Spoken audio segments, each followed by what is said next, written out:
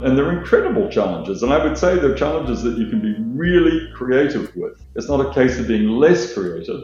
I would say, ironically, I think you can be more creative just because they are of the most pressing importance of this epoch, this period.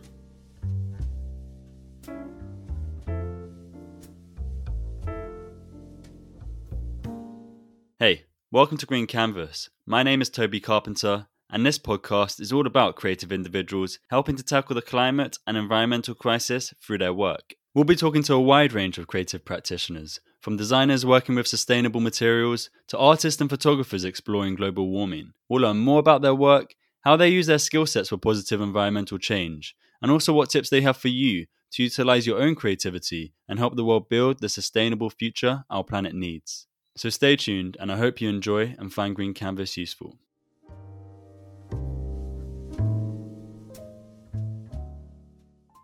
Our guest today is Brendan McFarlane, a leading architect and co-founder of the Paris-based architectural firm Jacob & McFarlane. Jacob & McFarlane is a multidisciplinary architectural agency with a focus on environmental transition and digital culture. They are the initiators of the French chapter of the Architects Declare Climate and Ecological Emergency, which is a network of architectural practices committed to addressing the climate and biodiversity crisis. They also recently won the C40 Reinventing Cities Awards for their projects Living Landscape and The Energy Plug, both of which we speak about in this episode, alongside an imaginary project called Tonga Above, which rethinks the Tongan capital of tomorrow after it becomes inundated with rising sea levels due to climate change. Jacob & McFarlane's projects have been exhibited in museums around the world, including the V&A Museum in London, the San Francisco Museum of Modern Art, Moscow's Museum of Architecture, Tokyo's Mori Art Museum, as well as the Pompidou Center in Paris. Outside of his day-to-day role, Brendan McFarlane has also taught at the Bartlett School of Architecture and the Architectural Association in London, as well as teaching at the Special School of Architecture in Paris and Southern California's Institute of Architecture and Graduate School of Design. If you'd like to see some of Jacob & McFarlane's work, we have a few links in the show description that take you to some of the projects we speak about in this episode. And so without further ado, here's our conversation, and I hope you enjoy it.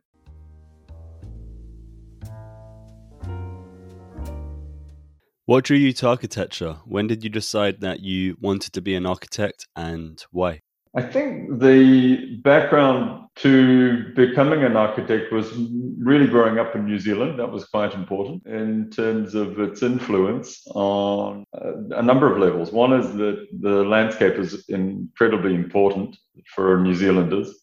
It's very physical and constantly, in a sense, a changing climatically landscape in terms of the light, in terms of the weather. So it's actually a very rich environment that you grow up on. You don't really sort of understand that until you live outside of New Zealand. And thinking back to my childhood, I think that had a huge impact. And also because of that, you get very strong contrasts, not only physical, formal contrast, but you get, as I said, through light, through weather conditions. There's never a light, soft touch like there is in other countries in the world. So in a sense, it would be one of the first big impacts would be kind of landscape. And the other one would be also a kind of early interest as a kid. I was very interested in the history of New Zealand in terms of the old buildings and the cities and the towns, and was very drawn to the old houses. And so I was constantly looking, drawing, exploring a lot of 19th century architecture that was both empty or about to be demolished, because we had a number of very influential things on my childhood. One was a motorway that came through Wellington, which is the city I primarily lived in as a kid. And the motorway actually went through a swathe of the old part of the city and destroyed a very important part, a section with a lot of old houses. And so, in fact, for a period of time, as a family, we would explore this part of Wellington. It really became like a ghost town. As people had moved out, they'd left these old houses to, in a sense, exposed, smashed windows, open roofs, etc., until the bulldozers moved in and cleared all of those away and actually cut into the landscape and created a major motorway into a city which was basically 19th century beforehand. So we saw that as a kind of a shock to a city, and we saw it as actually something which was pretty negative in a way. And looking back in retrospect, of course, we were right. But then, of course, it was considered to be a heroic, natural, normal evolution of a city needing more, faster, bigger, etc. And as a family, we saw it as a kind of a destruction of not only buildings and houses, which were actually quite beautiful, but also a whole environment. So that vision of a kind of in a way, the capacity of people to also create beauty, but also destroy it, was very much embedded in my vision as a kid. And I think I was very attracted to the idea of doing something about that. In whatever way, I'm not sure how that would happen, but it certainly had a big impact on me. So that would be sort of like, in a sense, late 60s, early 70s, that sort of formation, which very much actually paralleled a kind of change in the world anyway at that period in time. All of a sudden, the world was becoming interested in what we had, what existed, and was very much aware of what we were losing. The 70s was very much about those kinds of sudden changes. So I think I was very much born into that period and very much a product of that. So architecture for me grew out naturally. Architecture, in a sense, an interest in architecture grew out of those kinds of influences. And in terms of your architectural career, what's a brief timeline of your journey to where you are now? Well, the brief timeline just would be that I grew up as I said, in New Zealand, went to school in architectural school in Auckland, spent 2 years there, then went across to Sydney, spent another couple of years in Sydney, Australia, then went to a school called SCIARC in Southern California, graduated with a first degree in SCIARC. So in fact, what I was doing, I was school hopping until the third school, which I graduated from. All of that I did because I wasn't really satisfied with an architectural education, the way educationists were sort of seeing, your classic 5 years stuck at a table, going through this process. I hated that. I really wanted to travel and see things at the same time, as well as being a student. And I guess I was very much a precursor of this idea of a kind of, what really has become somehow more, in a way, accepted idea, certainly in the European education system. Students can move around and do years out, years in. There's a lot more flexibility. When I did it, it was really me doing it, and actually sort of leaving these schools and then going on to the next school and dragging through the curriculum.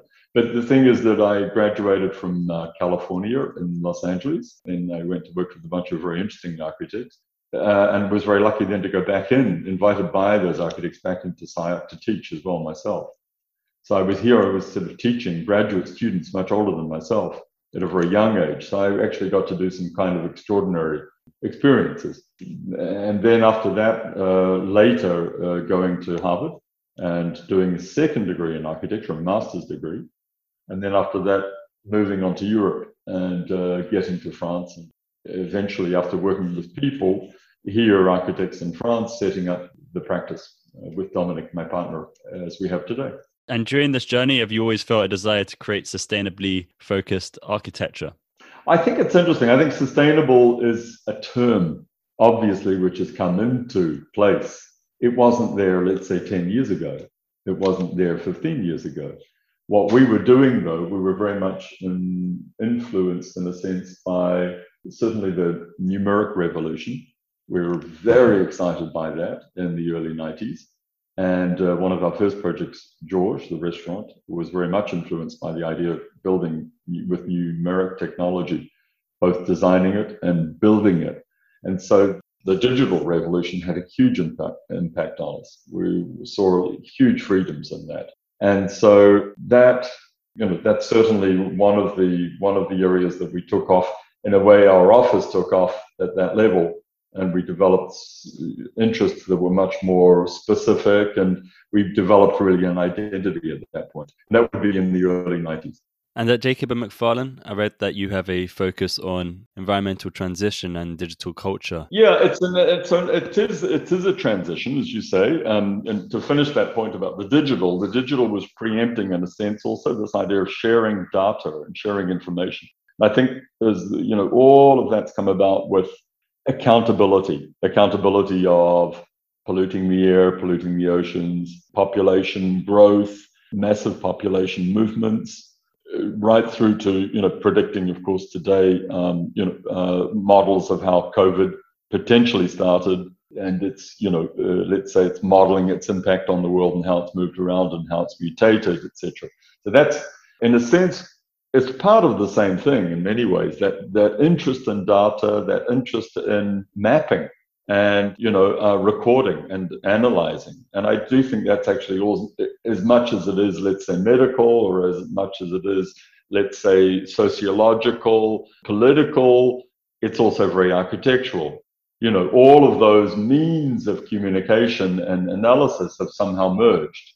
And so in a way, the issues of sustainability, of course, are just part of that. So it's part of a continuum. The fact that we talk about sustainable today, as I was saying, is not, it's part of something which actually is very much coming out of other areas and other interests. Of course, today, the big thing about with climate change, we're seeing that these models of predicting the future are actually vital for us, and predicting, let's say, heat impact and how that will impact the way we live in our cities, and how we have to, let's say, create a new architecture or architectural responses for those kinds of impacts. That modeling, that collection of data, that collection of information becomes vital, becomes very important. So we're no longer really working as intuitive sort of individuals, isolated, kind of creatively isolated individuals, but we're very much aware now of becoming part of a much bigger group of creative individuals that are working on these issues. So we're connected today. We weren't connected before. Is it a 50-50 balance between environmental transition and digital culture? Yeah, I think it's all part, as I said, I think it's all part of the same thing.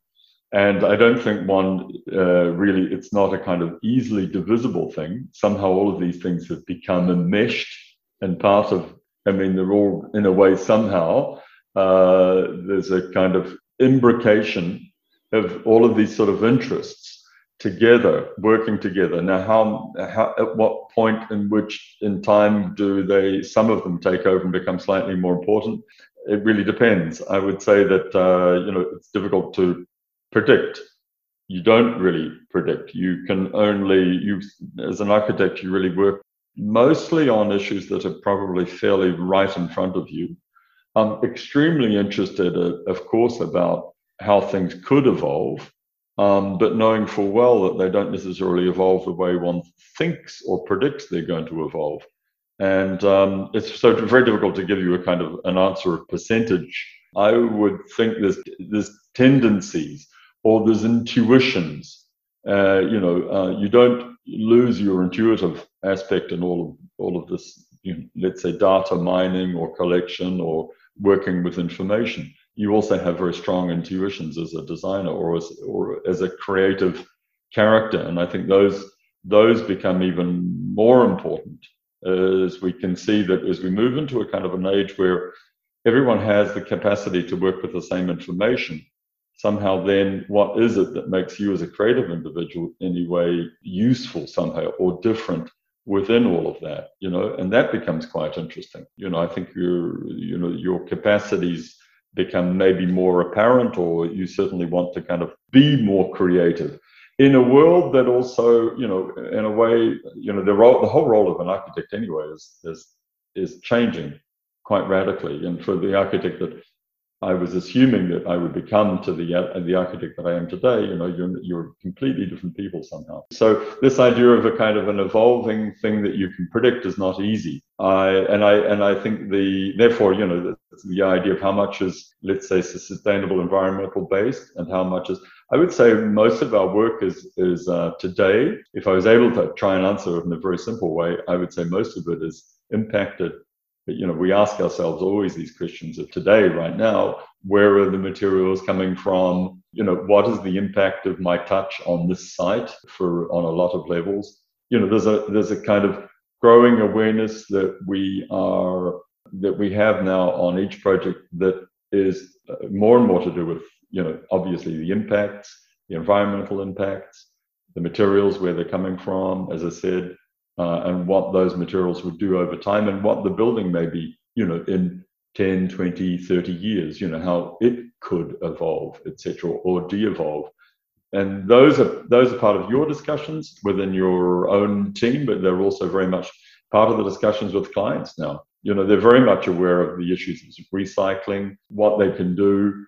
We're working on a project right now that there's an old building next door which is being demolished, and by the same client that is thinking about taking an amount of building materials from that and making this completely new project right next door to it. And of course, we're involved in those kinds of discussions. So, but in the, you find all in the theory of that is all very good, but then really putting it into practice along the lines of responsibility, guarantees, etc., then it becomes a whole different ball game. But nevertheless, anyway, obviously we're working with a much more enmeshed, complex world now than I would have thought beforehand. And what are the most important factors in the creation or maybe the redevelopment of a building to ensure that it's sustainably minded or has a positive carbon or neutral carbon impact? What are the most important factors that you consider? Yeah, I mean, there's a whole ilk of issues that come into play. A carbon neutral project today. Obviously, I think one of the biggest things in approaching, it's something we've always done is being trying to come up with an architecture which is actually quite specific to its site and its situation.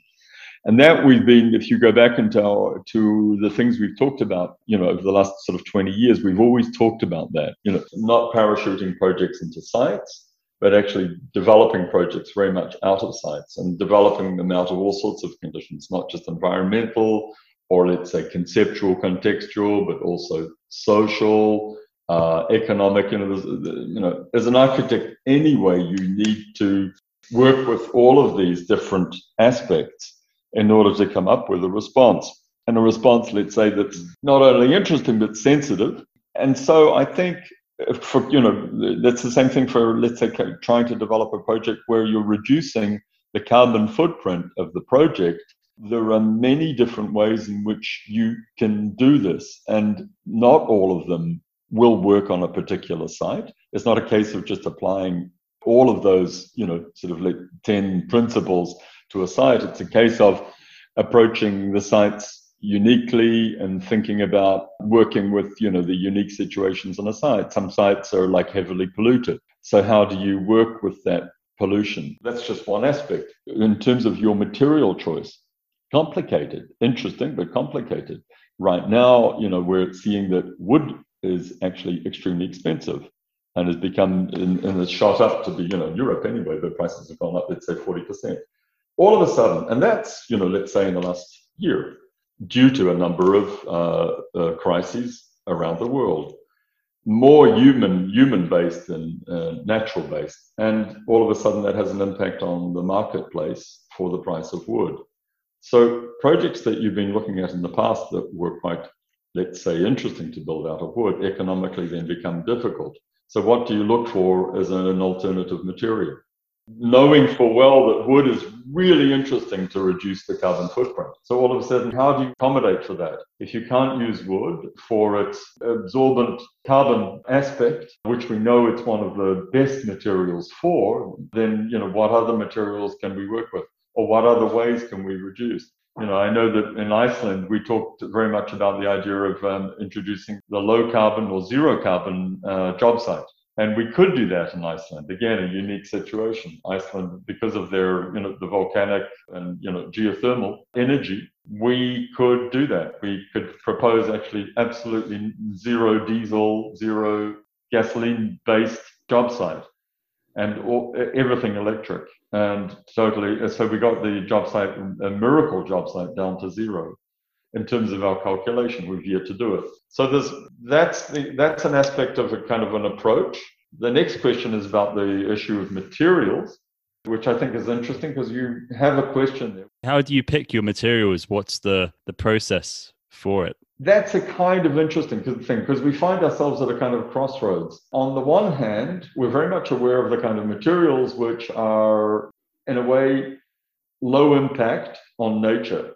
But at the same time, we are not people that, creators that are, as I said, sitting around just ticking all the boxes and, applying the same thing as a kind of wallpaper of an answer every time. We're actually very interested in concepts and ideas. And it's the ideas and the concepts which really dictate for us the choice of materials.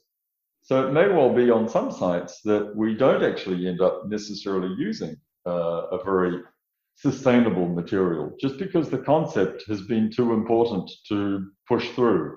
Maybe there's a cultural concept which just takes precedence over this idea that we're working on every project always with this idea of reducing carbon footprint. So that, it's not a contradiction, but it's also trying to be open and remain open, and I think also let the projects be what they want to be. Every project has a voice, or you somehow are involved in. It's not a magical process, but somehow you are involved in a sort of birthing process in architecture. And that voice, in a way, has to come out. And I think it's very difficult to apply, again, we're very, very easy in this world, and it's a favorite human condition in a sense to go from one way of approaching making things to another. And it's often very black and white and rather dull. So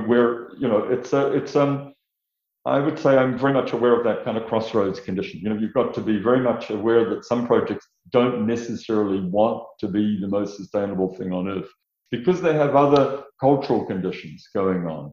And I think that's what we need to be very careful at, just generalizing too much as well.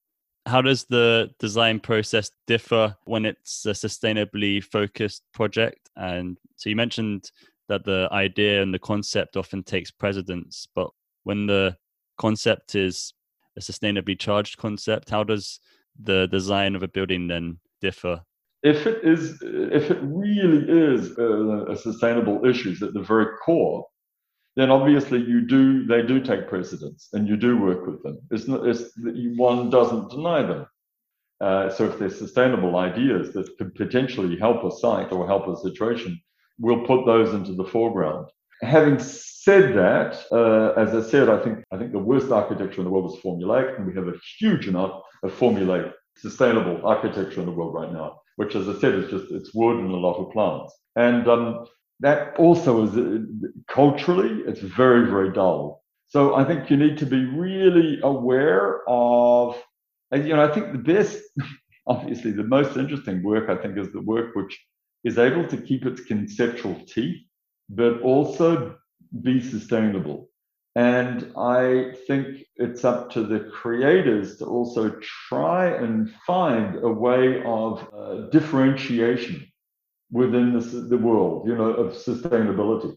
I'm sure, in a sense, the interests are not to converge, but to diverge, to explore and test language.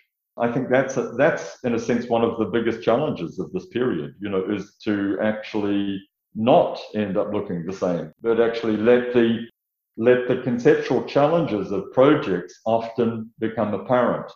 We don't have all the answers. We may never have all the answers. And in fact, it's probably rather dull if we do have all the answers. And I think that architecture has a role there. We're not just doctors, and we're partially doctors, but we're also doctors for ideas and psychology and creating, let's say, social conditions and a lot of the invisible stuff that we haven't really talked about in this session. But there's all the invisible stuff, which is maybe even more important. And there's a world we haven't even gone there yet. We're very much in this, the discussion is about reducing the carbon footprint, et cetera, et cetera. But I would hesitate to say that the discussion should be, there's a huge number of issues out there which have to be also part of an architectural project and discussion. And I think if you start to bring those in as well, then you'll find that I think this idea of holistic or sustainable becomes a lot richer and it becomes a lot more complex. And therefore, don't end up being architects that just have as I said, like a doctor, you just have a prescription at the end. But we actually raise the issues and we, in a way, we make apparent the challenges and the contradictions. And I think that to me is a key role of architecture. So I think that we need to be very careful when we're talking about all of these issues, is to not forget our role there. We have a role in a way to wake people up, to jolt them, to open, to show the contradictions, open the challenges. And I think that will be a kind of even a more interesting future that we can go into.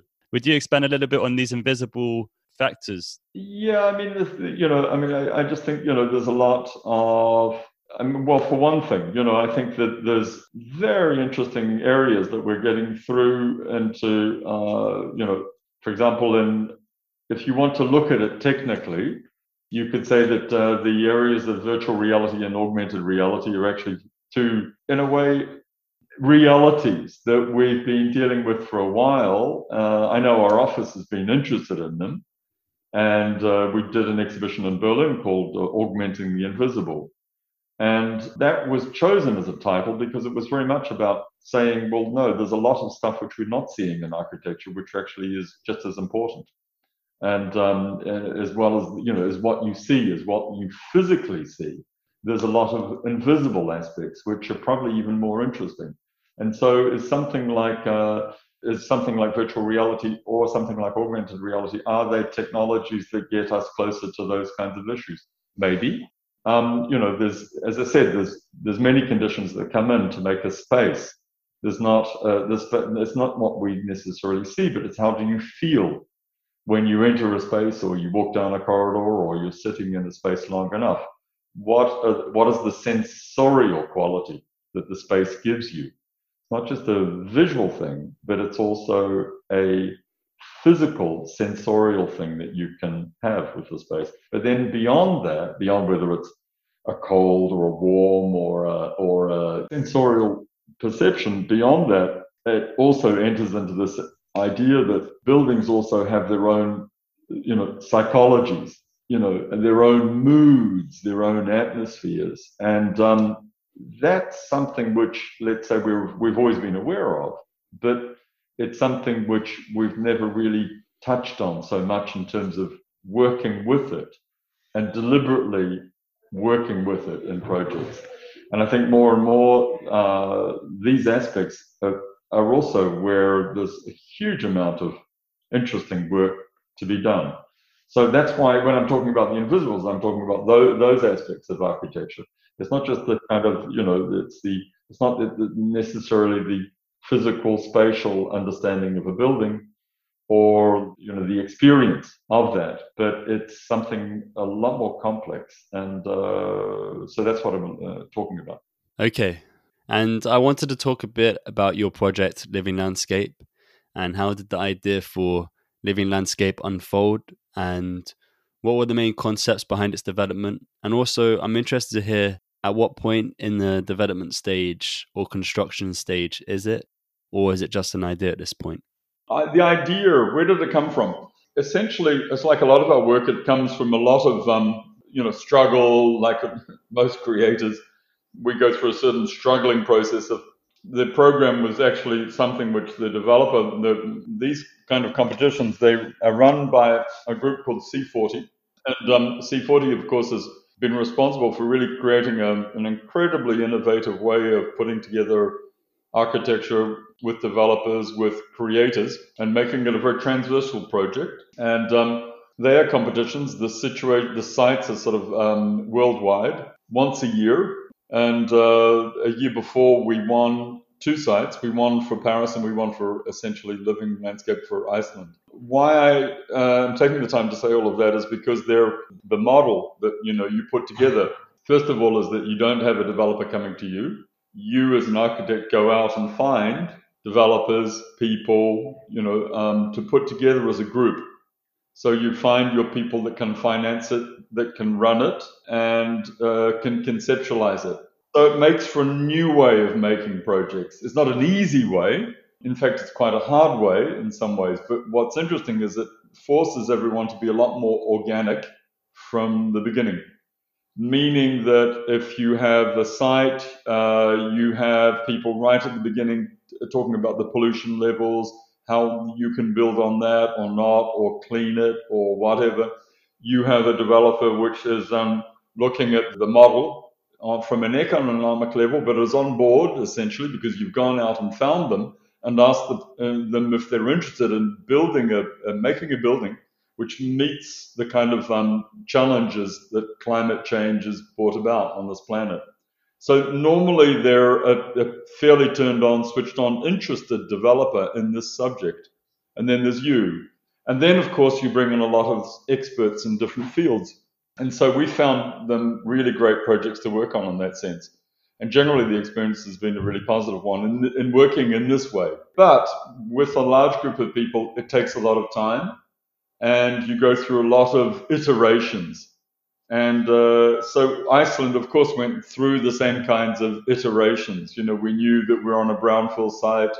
We knew that we had a thing called the Green Line, which is in Reykjavik. They have a big problem of how to expand the city. They can't go towards the sea, of course. They cannot go back in towards what is an airport right in the heart of the city, which will probably be given up at some time soon, but then will probably become quite rightly in a kind of an ecological zone, park, etc. And they can't go, really the only way they can go is back towards the east. And so they have this thing called the Green Line, which they haven't built yet, but it's in the planning stages.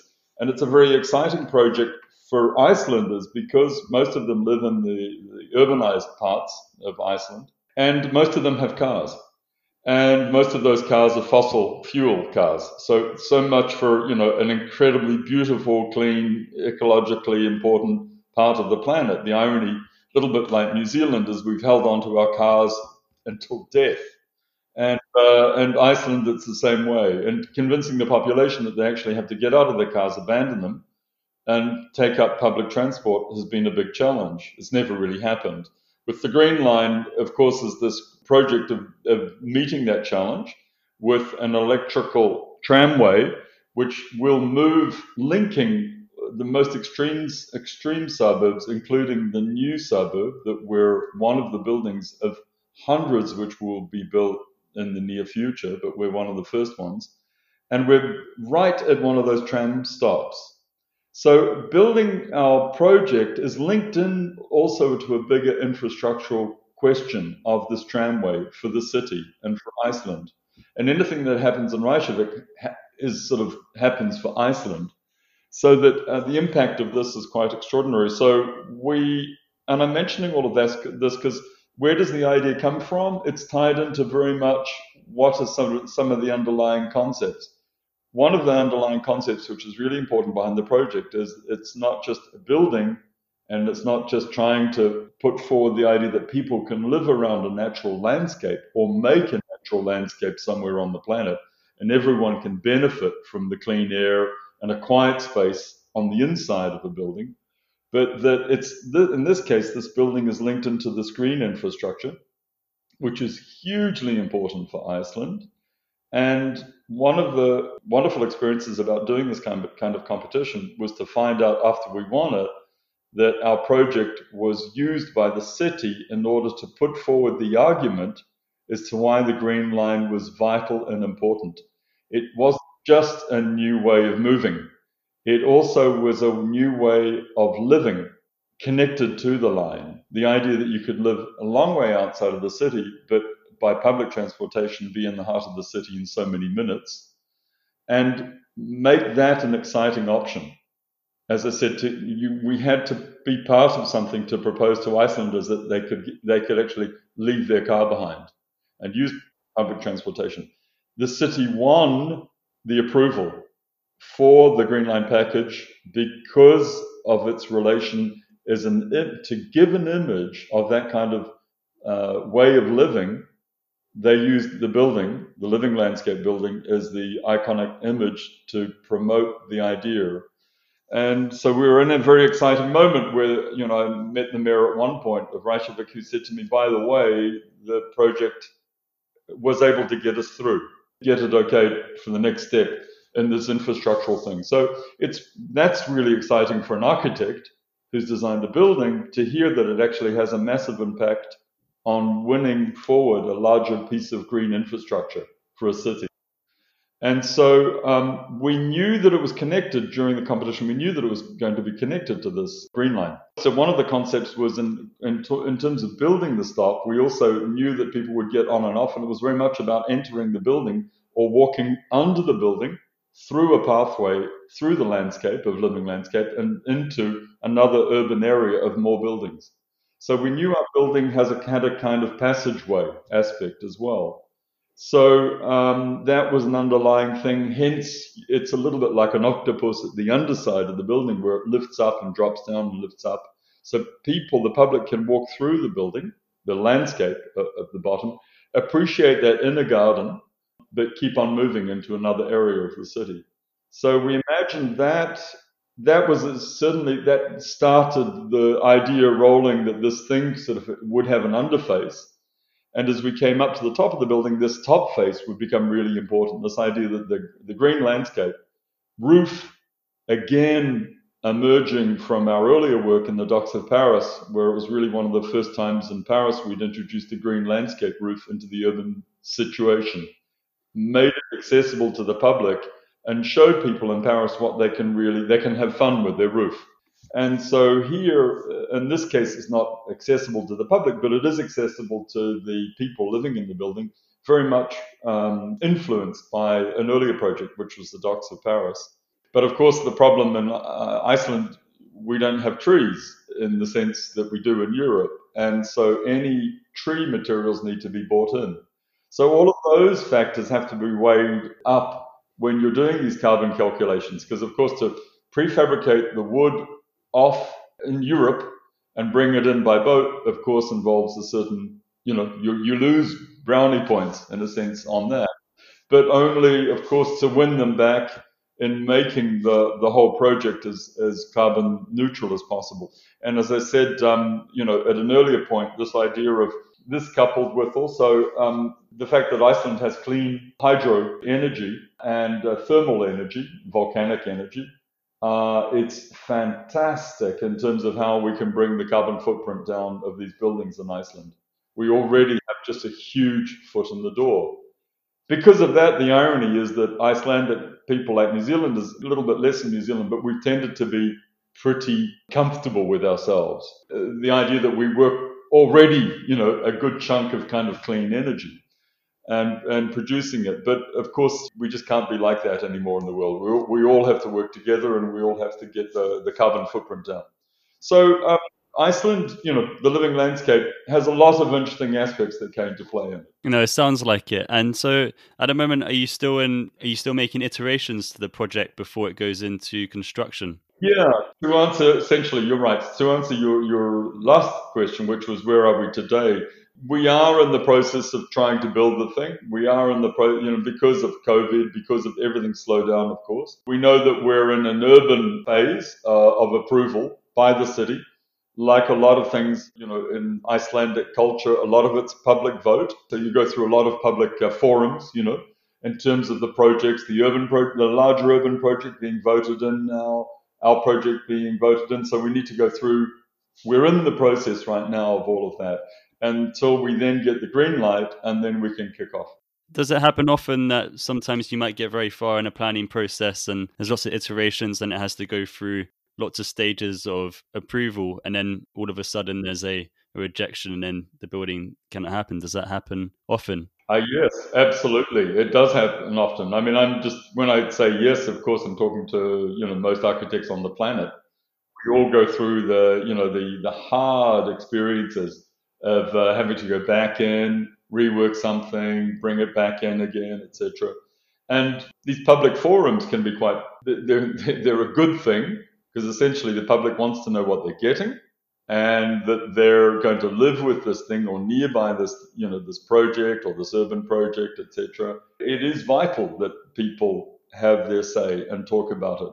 But of course, we get to the point, now where, every millimeter counts, and so there's a brilliant democracy that happens, but at the same time, it can be, as most architects know very well, it can be very painful because, in a sense, you open all the floodgates to all sorts of comments open, the goodies and the not so goodies, and you've got to deal with it all. So, of course, it becomes, in a sense, it can become a very painful process. So, all of these things are a kind of massive negotiation. Yeah, I had a couple more questions about the makeup of living landscape, and one of them was about the local ecosystem, which is composed of earth and rocks and water and plants, and I'm interested to hear a bit more about this and how the project enables the local ecosystem to thrive. Yeah, we're working with a local landscape architect, probably the most famous one, the most important one in Iceland. Well, Iceland's tiny, so when you say the most famous, it's kind of everyone laughs in Iceland. They're like, "Oh yeah, you mean my cousin's brother?" And that's what makes it really brilliant to work in Iceland because everyone does know each other, and it's a very close-knit community. And I think, for that reason, it's also when they want to move fast, they can move very, very fast. They can be quite agile. Something a little bit like New Zealand, it can take a lot of time. But then, for political changes, sometimes they can be actually very fast because of the size of the populations.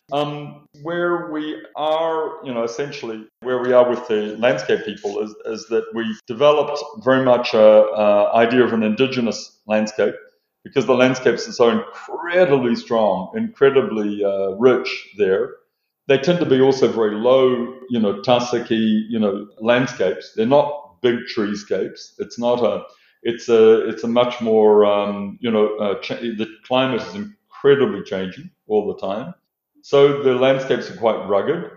But then once you go down in the scale, you find that there's a scale and there's an intimacy and there's a richness of that lower landscape, which is just extraordinary.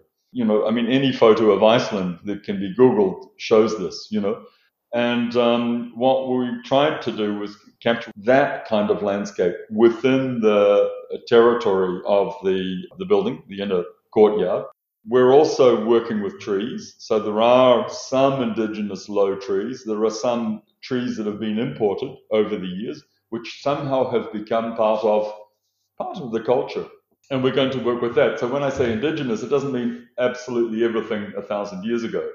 It does mean also stuff, that's included, that has become cultural.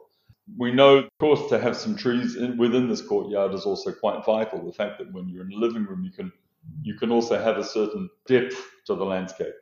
So it's a juggling exercise of all of that. We have a natural water course that will be coming through the project, which will animate the project. We're also working with Landslag on introducing into that natural water course a volcanic water source. And the volcanic water source, of course, in wintertime will be heated, which should give off a fantastic sort of natural mist condition within that landscape.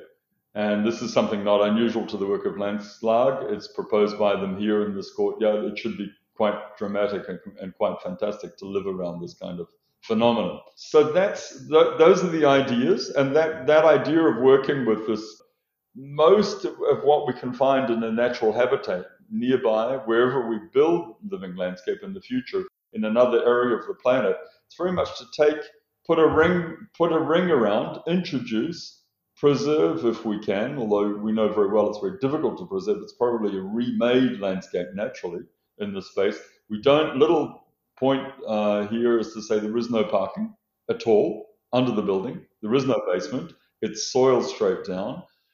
The only reason we could get away with that is that the city absolutely insisted on no cars, again with this idea that we need to force people to use public transportation. But essentially this idea anyway that we're bringing naturally the water down into the landscape and down into the water table is a huge deal.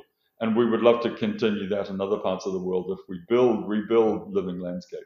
Hence, it's a blur. Of course, it's a blur between the natural living landscape and man-made idea of living around a landscape. And when you're creating a carbon neutral project like this, how do you calculate the carbon neutrality of it? Yeah, we have it's really interesting. In the project, we have a calculation that runs it starts at the level of the prefabrication of the project in Europe, in workshops as prefabricated elements that are then put on a boat, brought to the site. It's all of the elements. It starts there. It starts before the work site, during the work site, and then runs up to 10 years after the project.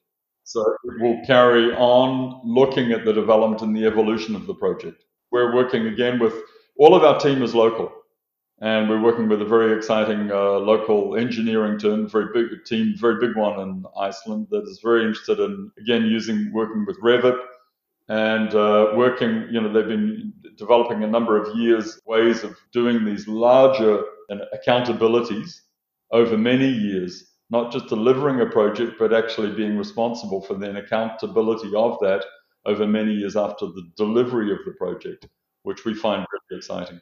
Okay, cool. I'm interested to hear more about the energy plug too, and this whole project. And to listeners, how would you describe the energy plug? What exactly is it? Yeah, it's interesting. The idea is that if you do have energy, can you plug it into an old existing building?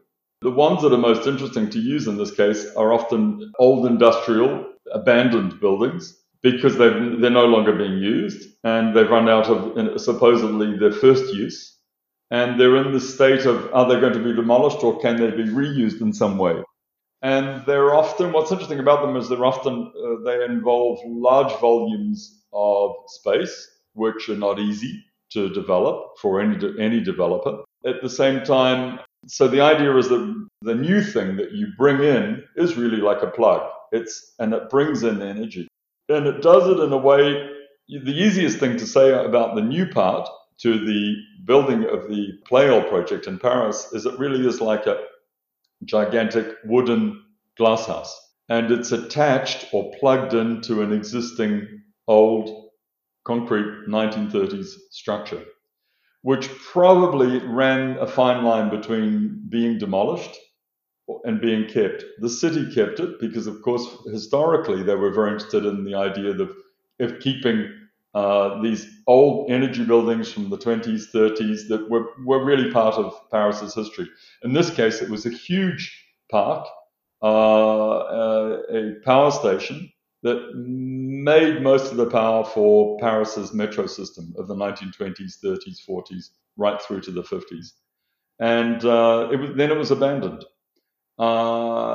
It became part of it became a massive project for Luc Besson, the cinema director, as a film studios. That was then transformed and will be transformed into the headquarters, really, or the head central for the athletes of the 2024 Olympics here in Paris, around which will be built the Olympic Village. Our site is right on the edge of that Olympic Village. And so we hope the project will be finished by then as well. But the idea is that you've got this kind of like ongoing mutation, transformation of an old industrial site, and a very interesting one. So one of those buildings on the site was our building, which is, as I said, this 1930s thing. So we proposed an idea of plugging onto the side of it, and the energy really comes from the sun. So we're south-facing. It's a glass house that's south-facing and takes in the sun. It transforms that, of course, we have a huge quantity of vertical urban farming inside, run by a company called Galli in France, which is a very exciting group of urban farming, among other specialities. And essentially what we found was that we were making enough hot air in that glasshouse, the south-facing glasshouse, because it's a huge vertical wall of glass, that we could bring, if we brought the air back into the old building by convection, then essentially we could keep the temperature of the old building relatively, it's all relatively comfortable for people not necessarily physically working in the old building, but to move through it. So our proposal was to really make it a sports center, an art center for ongoing changing installations, a place where people can do conferences for the community, within the community, etc., a community workshop space, etc. So they're active spaces, they're not passive spaces, but what's very exciting about that is that we take really a historical building, and as I was telling you before, was that instead of just filled with layers of insulation and reducing massively the importance of the building, killing it really from the inside out or the outside in, we're able to keep the beauty of the concrete, which is an extraordinary feat. Some people call it the cathedral, the building. But we're able to keep that as a very exciting, found object, but inject with the energy plug a level of warmth into the building to keep it usable.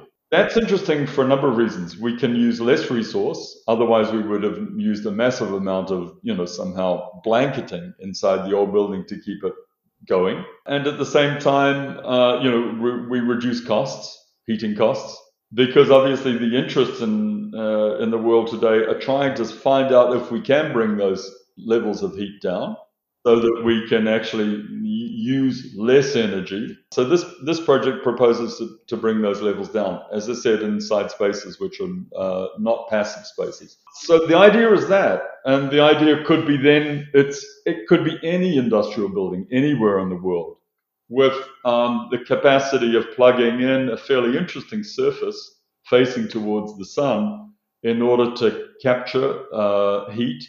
In this case, it's a glass house, so of course we think it's very exciting to grow plants, grow food. And in the building, we also profit from that by having a cafe and a place where we can transform the food, etc. So that's really the idea behind the Pleyel project. The most interesting idea. It's really, the idea with these, and that was the other C40 projects. So they have a lot in common in the sense that they're projects which are trying to really develop a prototype for changing the way we live on this planet. So they're not singular projects.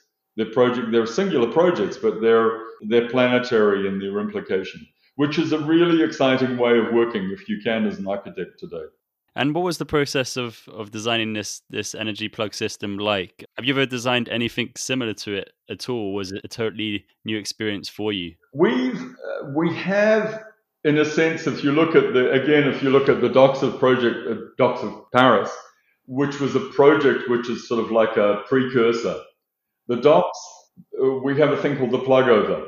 And the plug over is a precursor for the energy plug. This notion of plugging, this notion of using an exterior volume of space, surface, to at once blanket part of the project, so you keep cozy, in a sense, what you have underneath it, but you actually profit from a void between, the urban volume, let's say, and the rest of the old existing volume.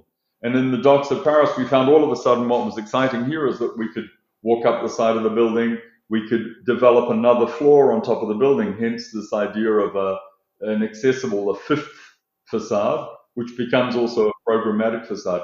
That becomes very much a precursor, a number of years earlier, to Pleyel. So definitely, within the office, we definitely have a kind of a stepping stone aspect to the project in that way. So the idea for the energy plug just naturally evolved from that previous project? Yes, I think so. This idea that we can keep an existing structure, a piece of infrastructure, we should try and build on them. The notion, what's really exciting in all of this is the notion of an adaptable city is absolutely there. We were trying to do adaptable in Paris, 8 years ago. The idea that you don't demolish, the idea that you keep, the idea that you build on, build out, build above, this notion of going up, and therefore, and approaching it in a symbiotic notion. I've come to realize that that's always been a fascination for me through, biology, at university, but I was always fascinated about this idea that things can benefit from each other. that you don't have to lose in order for something to gain. I guess sort of somehow politically or socially, I've always believed that's somehow vital. Going back to what we were talking about, New Zealand, origins, things like this, I think that's really an interesting thing in architecture. The idea that you can build on an existing thing. And in a way, as a creator, I think the creation has even more sense and has more resonance. The idea that, something from the 30s or something from 1907, that you can extend off it, maybe do better because we live in another epoch now and we have other resources at hand. It's a test. But the needs of the city, or the needs of where we live on this planet, have radically changed. And those changes have brought about these kinds of necessities. And Paris was really a big wake-up call for us, because on the program, we always talk about this, but on the program for Paris, they gave us two options. They said, listen, demolish the building of the docks or keep it. It's up to you as an équipe, as a group, as a group of architects during the competition. And our big argument, like we've always been interested in, this idea of building off, growing from the roots, using the roots of something and making a new plant in a way. And, we went with the idea, absolutely, of trying to keep this structure, knowing full well that if we could build something off it, a new thing, we would have a very, very rich relationship between the two. And we would be sending out a really important message to a whole generation of other architects or other people, or just people on this planet, which was, don't get rid of what you have. What are you going to do with all this concrete? The irony of the whole thing is, if you demolish all that concrete, you're going to empty one site only to fill, let's say, a landscape somewhere else. Think about it. It's pure madness. The energy that's gone into that before you even got there, the energy that you're going to bring into the site to get rid of the thing and get it to somewhere else, the level of air pollution that you're going to put back into this area that you're building now in. I mean, the irony is that I don't think a competition would be written that way today. And that's 8-9 years ago. We would never see, I don't think, touch wood, but I don't think you would see a program ever written for an architect today in that manner, just because the planet has shifted radically forward very, very fast to this idea that we must work with adaptation. We must adapt. Now, this is also a delicate matter, because it means that at the same time as adapt, we need to try and save what we have. So in adapting, it's not a case of giving up. It's a case of fighting as well as adapting. It's a complicated calculation. We need to fight. We need to fight the fight. We need to we need to get to zero carbon. We need to bring the carbon footprint down in the world. We need to bring the heat of the planet down. But in order to do that, we need to radically shift and work on new models, and these kinds of models are precursors for maybe even better ways of doing it. But there are important precursors, and we must do that. In doing so, we also need to adapt the way we're living in our cities, adapt the way we're using energy, adapt the way we're using buildings. There's a whole discourse. It's not just a discourse. There's a whole issue there right now in architecture, which is very interesting, that when you're designing, you can't design it anymore for just a program. You need to actually design it with the idea that there may be 2-3 lives going on in this building, different kinds of lives. It may be a hospital, in 3 years. It may be housing, in 10 years. It may be, if we ever come back to using offices the way we were using them, it may come back to reusing it as an office. So the notion of it adaptable is large. It's not just adapting an old city in the examples that I'm giving you, infrastructure that exists, but it also means that the way we're designing, we need to be designing in adaptability, which of course is this idea of reducing radically the amount of resource that we've been over-abusing on this planet, and create more, and sort of, in a sense, make a more intelligent use of what we have. And is this a growing trend across the board in architecture the focus on evolving and adapting buildings. Yes, I think so. Absolutely. Okay, perfect. Oh, that's definitely good to hear. Yeah, I think it's a really important. I think it's a really important trend. It's it's part of definitely a direction which is very interesting. I'm interested to hear more about Tonga Above. And when I was looking at Tonga Above, I've never ever seen anything like it before. And for listeners, again, I'd like to just ask, what exactly is Tonga Above? And then I also have the question of how feasible is this project to become a reality in the future? Because it's so futuristic. It's unlike anything I've ever seen before. It's a really exciting project, where it probably came out of working on the C40 projects, because all of a sudden we could see that we, as architects, we needed to shift the way we usually approach things. In fact, we don't really approach. We've waited for people to approach us traditionally, and that has to change. We can't be quiet anymore. Or architecture is sort of in a way where the chance of helping, is taken away from us, I think. So somehow as architects, we find, or our office finds, that we need to actually put ourselves in the heart of the beast in a way, or try and get ourselves close to interesting programs where there's real challenges that are, they have implications on a kind of planetary level. And I just think it's vital, because I think that we need to, in a way, also make architecture responsive. And part of that kind of obviously propose creative solutions.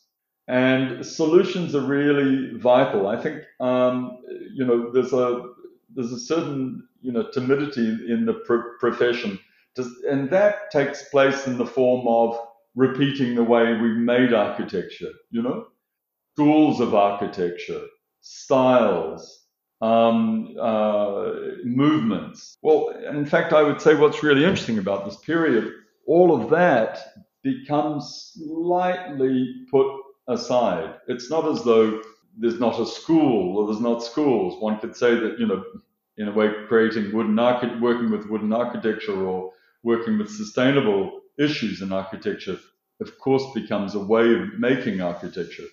But what is interesting is that there is a need out there today which is much more transversal, and it's shared by everyone. It's not just shared by architects. And that transversality is why you and I are talking. It's indicative. 5 years ago, I would be doing this, and I would be doing this with a university in America. And we'd be talking about digital technology, conceptual approaches, etc., which is fine. But it's not where the discussion is at today. And where the discussion is at today is actually being involved in these issues. That's why it's interesting that, you're coming to us and we're able to talk about these things. And we see our role in that, along with, tons of other architects, which I think is really important and essential, is that we can come up with creative solutions to a very challenging period in humanity's history, for all sorts of reasons, climate, health. We know all of the issues, and all of them are somehow interlinked. We know all of that now. It's not black and white; they're not divided. And the profession of architecture is also linked into all of that. And so we do have a role there. And I think getting back to the issue, is that through the C40 competitions, our office saw that the role that you have as an architect is you are at a kind of crossroads between different disciplines. You do have that chance, and the point is you've got to recognize it. Now, to recognize it, that's one step, but then to do something about that is another step. That's not necessarily anything new, because the role of an architect has always been at a sort of crossroads. But in this case, the crossroads are a lot more complicated today. There are a lot more people involved, which is a great thing. It's not a negative thing. A lot more interests. And so when we do these projects today, they're often with lots of different ideas and to give you an idea on Playol, I'm sort of not I'm not steering around Tonga Above, but give you an idea on Playol, our meetings were literally in the numbers of 25, 30 people. And we would have those meetings at least once every 2 weeks for about 6 months. And They were meetings where you'd be listening a lot and then you would be proposing, and we would be going through tons of iterations of the project of Playel before we literally got to the final thing that you see. And we found that we really actually enjoyed working with those big groups of people. It's a challenge, you go up and down with it. It's not all, glory of coming out with something at the end of it all. You go through there's a lot of process. But I do think the role of the architect in there is a kind of synthesis, or ideally, he, she can be, they can be a synthesis in that. And we were on Playel.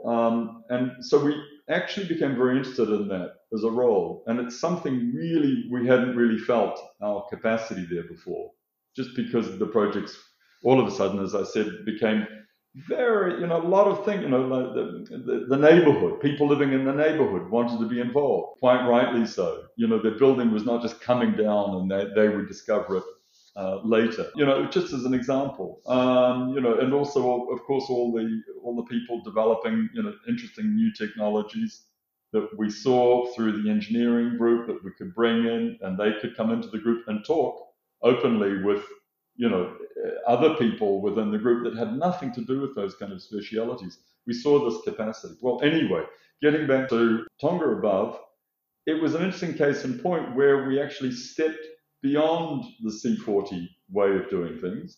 And in this case, I had met a long time ago an artist called Uli Luisi, who's a very interesting artist working out of Tonga and producing some really wonderful work, which is very, in a way, traditionally based and also looking towards the future in new materials. Traditionally based in the sense that it works a lot with iteration, repetition, geometries that are directly taken from nature, but actually working through very complex geometries present or have historically been able to create these kind of wonderful works of art, which are often also being functional. You sit on them, they were tapa cloths, you hang them on a wall, you make an inside surface of a house. So, Uli carries through those traditions. So I got to know Uli, but at the same time, what's interesting also about Uli was that he has his own environmental foundation, which is very much about bringing to the public and bringing specifically to children their ability of potentially doing something about the planet that we're living on and what we're going into. And that's a big part of his life is devoted to that. So I met him, we talked in Paris about all of that. And out of that came this idea of doing a project together, which would be really a kind of a nomadic pavilion that would be able to be taken to different parts of the world and would get the children of the world involved in the issues, being able to bring adults in to discuss the issues, present the issues, and the kids would end up, in a sense, running the events. All of that linked back into the Tongan culture because why? Because Tonga is one of these places in the world where we're seeing climate change at the very edge of the change. We're seeing rising floodwaters starting to take over the city, the local capital of Tonga. And we're seeing stronger and stronger and stronger storm surge and strong horizontal storms running across the islands. But not Tonga is just an island. There are many islands in the Pacific, let's say, that are threatened. The notion of being threatened is that the Tongan people, if they project the way the climate change is going, they will have to leave the capital and they will eventually have to leave the island and maybe find higher ground, but in a way relocate. And our whole thing, talking to Uli was that, this is madness. The idea would be surely that we can keep located the people of Tonga as long as the capital is concerned, keep them located around the lagoon, which they are on today, but actually create a new project, building up from the existing lagoon, which will be the existing landscape, which will be eventually flooded, and creating a new capital. So the project is proposing a kind of topographic, infrastructural landscape, which in a sense both has a combination of traditional buildings, which would be made the way they are today in many ways, but we're just building them on a higher level, as well as using this new infrastructure as a means of also creating a city within in a way, the volume, this new volume. So the images that, I hope you can share with your viewers anyway, are the images of a projection of what we think it could look like. What we're looking at really are flyovers or fly-throughs of a three-dimensional world for the moment, which is modeled and imagined. Of course, it's a first pass. It's a first, in a way, imaginary city. That to be developed, of course, has to go through thousands of iterations and a lot more fine, careful development. But the idea here is that we're trying to combine three things. We're looking at the problem at hand, which is the fact that we will have to build up from the capital if we want to stay there. We want to keep building this new city around the lagoon, so the city also becomes a haven or a harbor on a new sea level, and then combined with a second piece and a third piece. The second piece that in working on this idea, we became very interested in coral reefs and coral structures. And these have been structures from nature, which have always interested our office. Here, the coral thing became very interesting because, of course, coral reefs have this ability of protection and slowing down fluid movements and building over time. They're evolutive. Obviously, if they're not destroyed by other factors. But the point is, as a metaphor, very, very interesting. And if you go into the biomimetic structures of these, they're extremely interesting in terms of repelling, building up very, very strong structures, and therefore repelling a lot of strong water or storm surge. We found that was probably one of the more interesting directions to go in. And then, of course, the third one being that we're very compelled by the idea of also the language, the Tapa motifs and the Tongan motifs, which all have deep meanings within their culture. You could call on one level, on a very superficial level, we could say they're patterns, but on another, or motifs.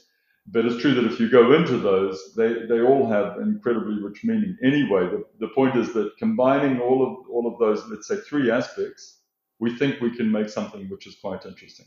In order for this project to become a reality over time, would the buildings on the ground level in this new Tongan landscape and new Tongan capital, would they have to be redesigned from the ground up in order to, for example, if the sea levels rose and entered the ground of the Tongan capital, would the buildings need to be redesigned in order to allow the sea to safely pass through and not interfere with what is happening above? Well, it's interesting. Yeah, what's interesting, what we're thinking would be the most viable effort is to actually take the structures and move them up onto these new platforms that we're proposing.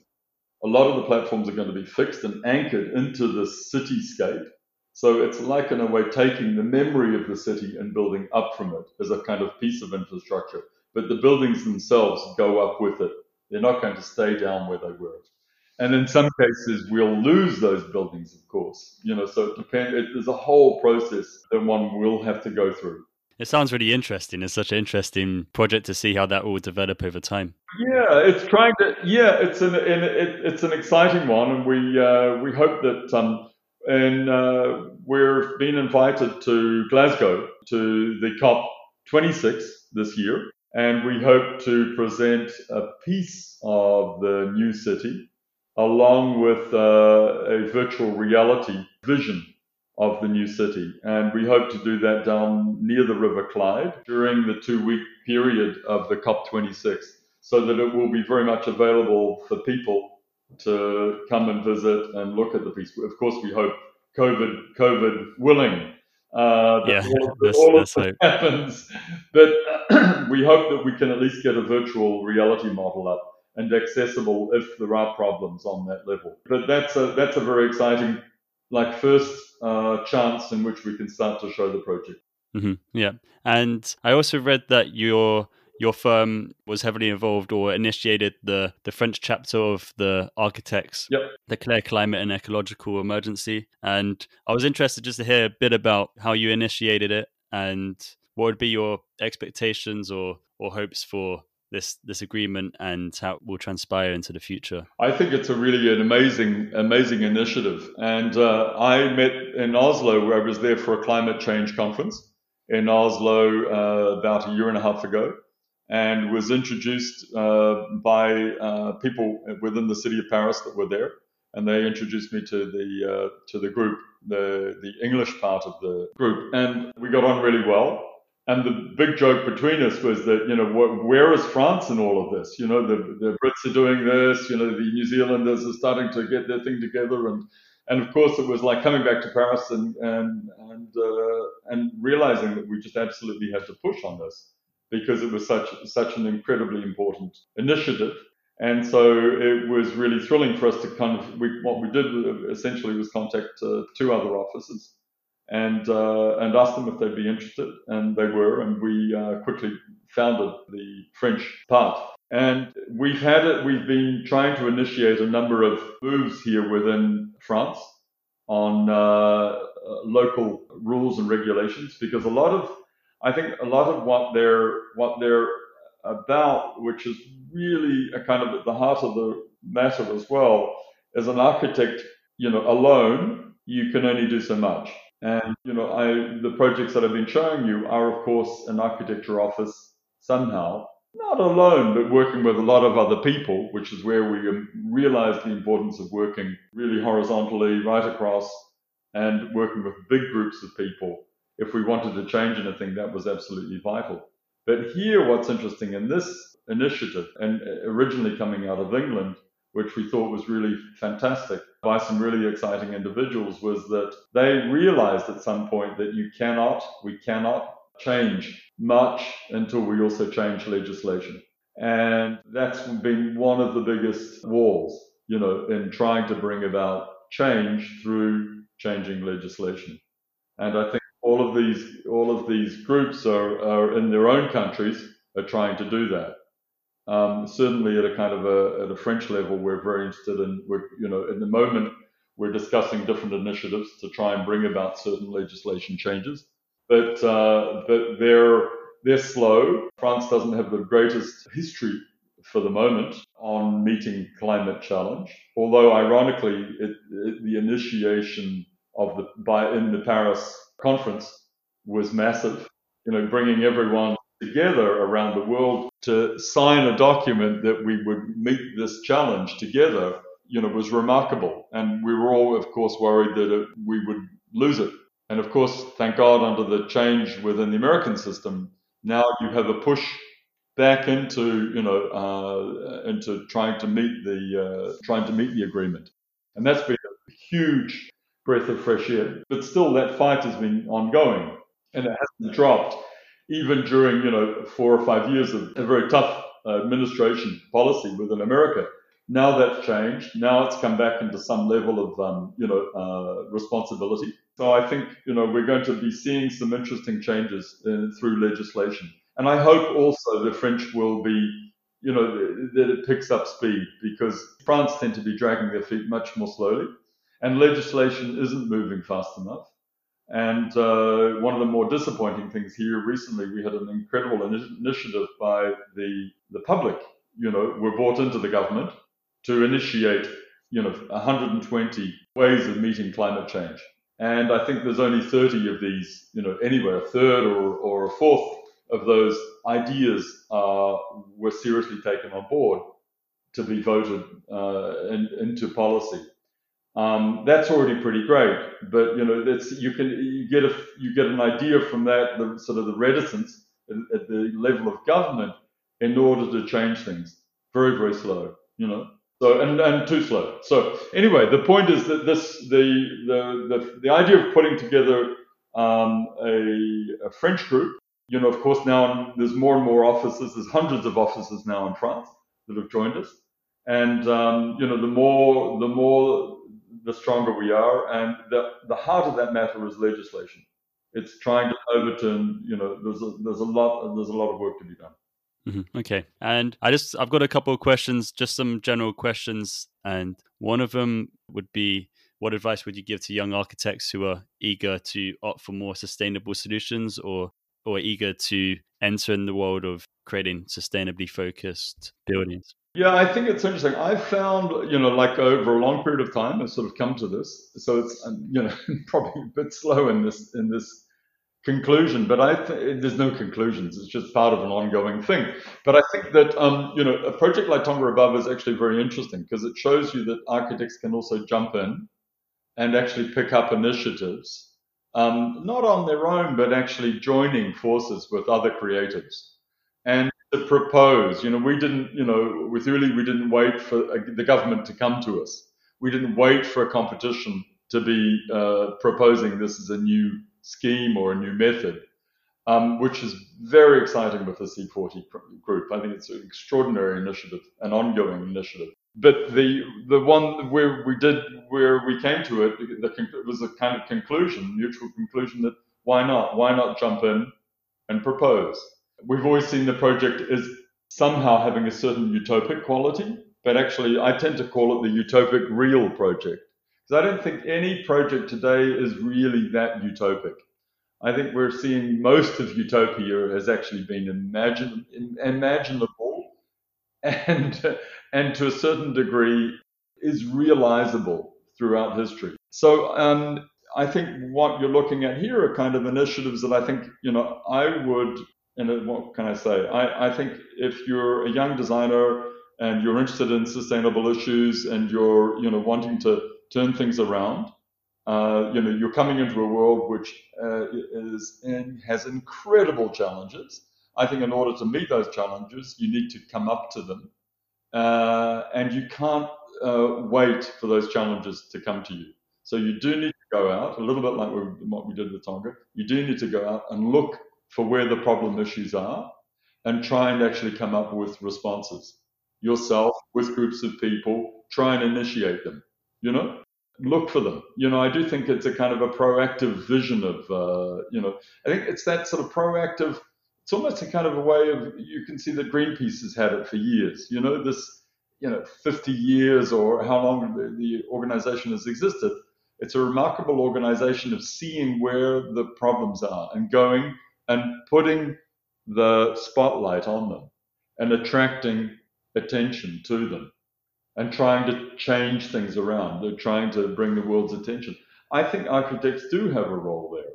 It's not radical. It's just actually working with what's there and, in a way focusing on those big challenges, I think is really important today. I think the idea of coming through a kind of traditional education, it doesn't somehow, for me, after kind of a number of years of these sort of experiences, I think we can move a lot faster in the profession. And I think we move a lot more faster and a lot more creatively when we're young as well. And I think it's also for the youth of the world to actually pick up those challenges. They shouldn't wait. They're all in front of them. And they're incredible challenges. And I would say they're challenges that you can be really creative with. It's not a case of being less creative. I would say, ironically, I think you can be more creative just because they are of the most pressing importance of this epoch, this period. So, of course, they have resonance, they have meaning. And I think when architecture or urban issues or creativity sort of takes off, it's also when it has somehow, it has meaning, it has reason to exist. And when I say take off, I mean when it's somehow useful. So that's why I think, though, in that area, I think, young designers, creatives coming up, I think that's where you should be heading. And what would be your dream environmentally focused architectural brief? And do you have one? What would you like to work on? What would be your dream brief? Yeah, it's interesting. It's really funny this because I tend to think that, ironically, a project in a way like working on the Tonga Above thing is a sort of dream brief in a way. It's a strange one to say, but I'm someone that's really not, in a way, I would like to think I was a dreamer, but I'm not really so much of a dreamer. I'm very interested in taking kind of stuff that's sort of in front of me and working with it. I tend to be more there And that's why the Tonga thing excites me tremendously.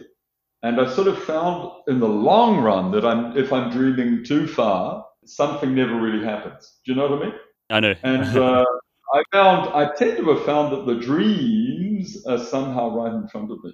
So they're not a projection so much as a kind of working with the reality. I found more and more to be where the dream is. And so a project, in a way, like Tonga Above, is a dream. I mean, for the moment, it's a dream, of course, because it doesn't exist. But it exists as a virtual model, and it exists as a discourse, and it exists as what we could imagine it could be like. And you're sure that's part of the dream, so that's why it's a dream for the moment, and a kind of very interesting dream, and probably the best example of a dream that I could give you right now. And finally, before we wrap up, are there any last words you'd like to say to listeners? Is there anything I've missed that you'd like to say, or any final words you'd like to depart the interview on? No, I think maybe the departure was the point just before the question on dreaming. I think the good departure point is to say that those kinds of projects that are there today are they're very important ones, are the very challenging ones, and they're the tough ones right in front of us. And they are the most exciting ones too. Although the exciting, I don't mean it in a, like it's not an obviously exciting thing, but it's exciting because they're often very real, I think. And so that's why I think an exciting and interesting moment to leave on would be, to come back to that second to last question, or the second to last answer that I tried to give, which was very much saying, as creatives, where I think we should be putting our energy, and how we can potentially go out and proactively try and find these projects, that we shouldn't be necessarily waiting, but actually, trying to find the projects and trying to come up with the responses, coming back to this word of inventing answers. I think that's this notion of coming up with, trying to meet the challenge. And I mentioned it the other day in another interview, but it was sort of related to this notion of the word hope, because there's so much negativity right now. And I think we should really be very careful about that. I think we need to be totally aware of all of the issues and the problems and what we're going through in the world, more than ever, and we are, I think. But at the same time, we need to be creating also answers and coming up with answers and coming up to the challenge. And I think that's a really good point to leave on. That we need to be, as a human race, adapting and trying to come up with answers. And it is related to this word of hope, right? That there are ways, I think, of adapting to living on this planet. We probably will go through more tougher periods somehow to get there. But, and of course, one of the big challenges of our times is the climate. And so that's what we should be all heading toward, meeting the challenge. I think we have a huge role there as creatives on this planet. And, the challenge is there. I hope you enjoyed this episode of Green Canvas. In 2 weeks, we'll be back with the next episode. In the meantime, if you think this is a podcast a friend of yours will enjoy, we would love for you to share it with them or leave a rating or review on Apple Podcasts. It helps us know what you think and others to find the show. And feel free to get in touch with us anytime at hello@greencanvaspodcast.com. We would love to hear your thoughts on the episode or any recommendations and questions you may have for future guests. Thank you again, and I hope you have a great day.